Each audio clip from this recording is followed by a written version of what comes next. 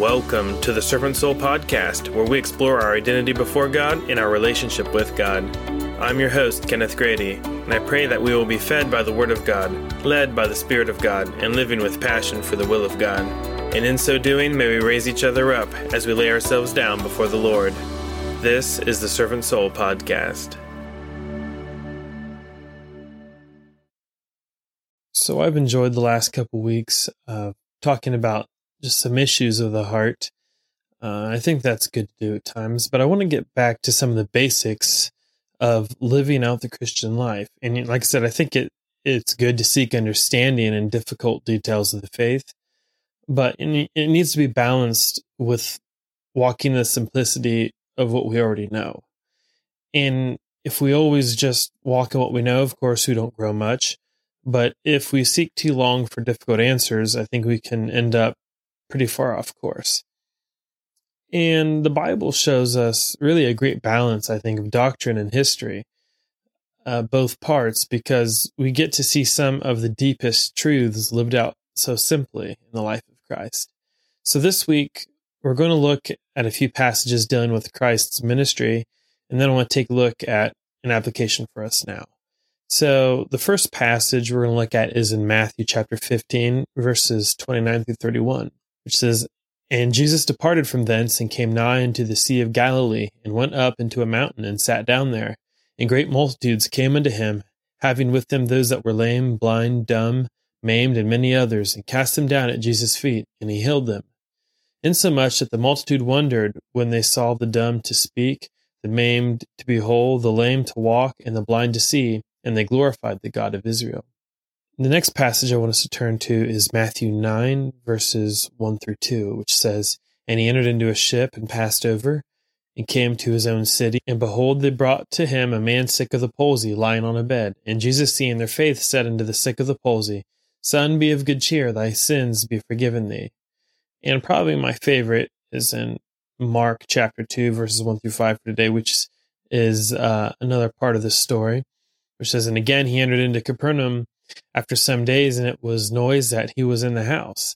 And straightway many were gathered together, insomuch that there was no room to receive them, no, not so much as about the door. And he preached the word unto them. And they came unto him, bringing one sick of the palsy, which was borne of 4. And when they could not come nigh unto him for the press, they uncovered the roof where he was. And when they had broken it up, they let down the bed wherein the sick of the palsy lay. When Jesus saw their faith, he said unto the sick of the palsy, Son, thy sins be forgiven thee." So why these passages? Well, first, I just want to point out how willing Jesus was to heal people. I mean, is there any situation you can think of in Scripture where someone came to Jesus for healing and Jesus said, I don't really feel like it today? I think it's pretty obvious that Jesus loves to heal people. He loves to forgive people. He just loves helping people in general. And so he does it almost reactively throughout Scripture, every time we see him come into contact with need and faith.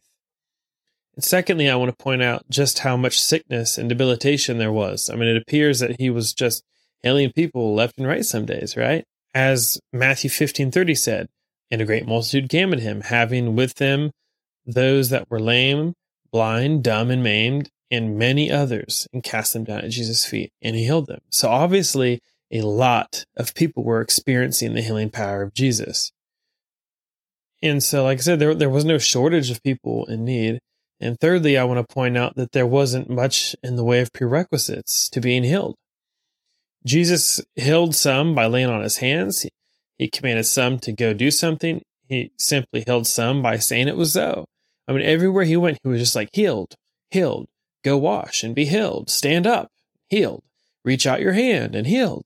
And there wasn't an application, a list of steps to follow to get pre-qualified, a pilgrimage to complete, a registration fee to pay. If someone had just enough faith to sincerely ask Jesus for help, or in many of these cases that we see, had friends who believed enough in Jesus that when they brought the loved one, that was enough. But here is my main point for picking these verses for today. Yes, Jesus healed the lame. Yes, he healed the deaf and the blind and the dumb, and as I said, many others. But here's the problem. How did they ever get to Jesus? The lame couldn't walk to him. The deaf couldn't hear him. The blind certainly couldn't see him. The dumb couldn't ask for help. In every passage that we looked at, the Bible tells us that those who followed Jesus brought with them those who had needs. Jesus didn't go out sick people hunting. Those who believed in Jesus were excited enough about who they had found to bring others to the healer as well. And so there was no shortage of sick people to heal because there was no shortage of healed people with enough faith to come back with their friends. And that's the challenge for us today, isn't it? I mean, what's the problem? Jesus didn't change. He still loves healing. The requirements haven't changed. Faith and need still equals opportunity for God to work. And there are still plenty of people in need of healing. So why don't we see more people changing? Maybe a better question would be, who are we bringing to Jesus to be healed? I mean, it's no wonder we don't see Jesus doing any work in the church today. We aren't bringing him any patients. We just keep coming back week after week to tell Jesus we need another prescription because we don't feel completely 100 yet. And maybe we could help someone else once we get our aches and pains cured, but right now we have to focus on numero uno. If we want to see Jesus do some work, it's time we bring him some people to work on. I mean, newsflash, the blind still can't see him, the deaf can't hear him, and the lame certainly aren't marching in the right direction. I mean, when was the last time we brought somebody to Jesus? When was the last time we got over ourselves enough to remember all that God has already done for us and start wanting that for someone else? And, when will we be satisfied enough with the healing we do have to take someone else to the great physician? I mean, we're so mad that we have to go through life with reading glasses on that we don't have time to take the blind man to Jesus. And we're too busy making sure he gives us the 20/20 we want. And we're too busy praying over our bad knee that we just step right over the lame man to get to the front of the Jesus line. I mean, why would Jesus give us any more healing if we haven't done anything with the testimony he gave us already?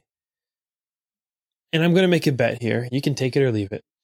But spend the health you have, the vision, the hearing, the speaking, the strength you've been given to bring others to Jesus, and I'm going to bet he'll keep you moving just the way he wants till your time is up anyway.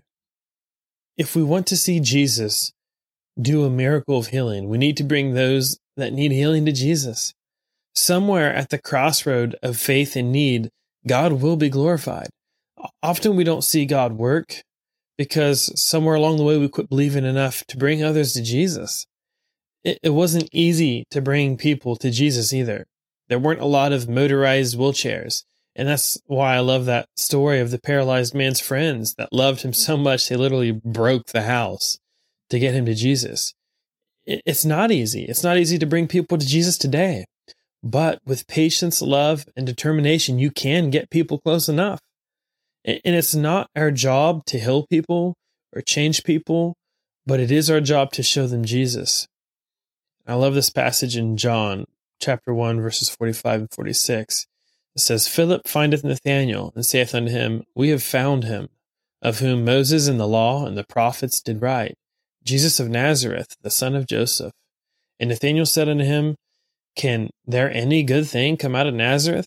Philip saith unto him, Come and see. Amen. Thanks for listening, and until next time, may we grow in grace and in the knowledge of our Lord and Savior Jesus Christ. To him be glory both now and forever. Amen.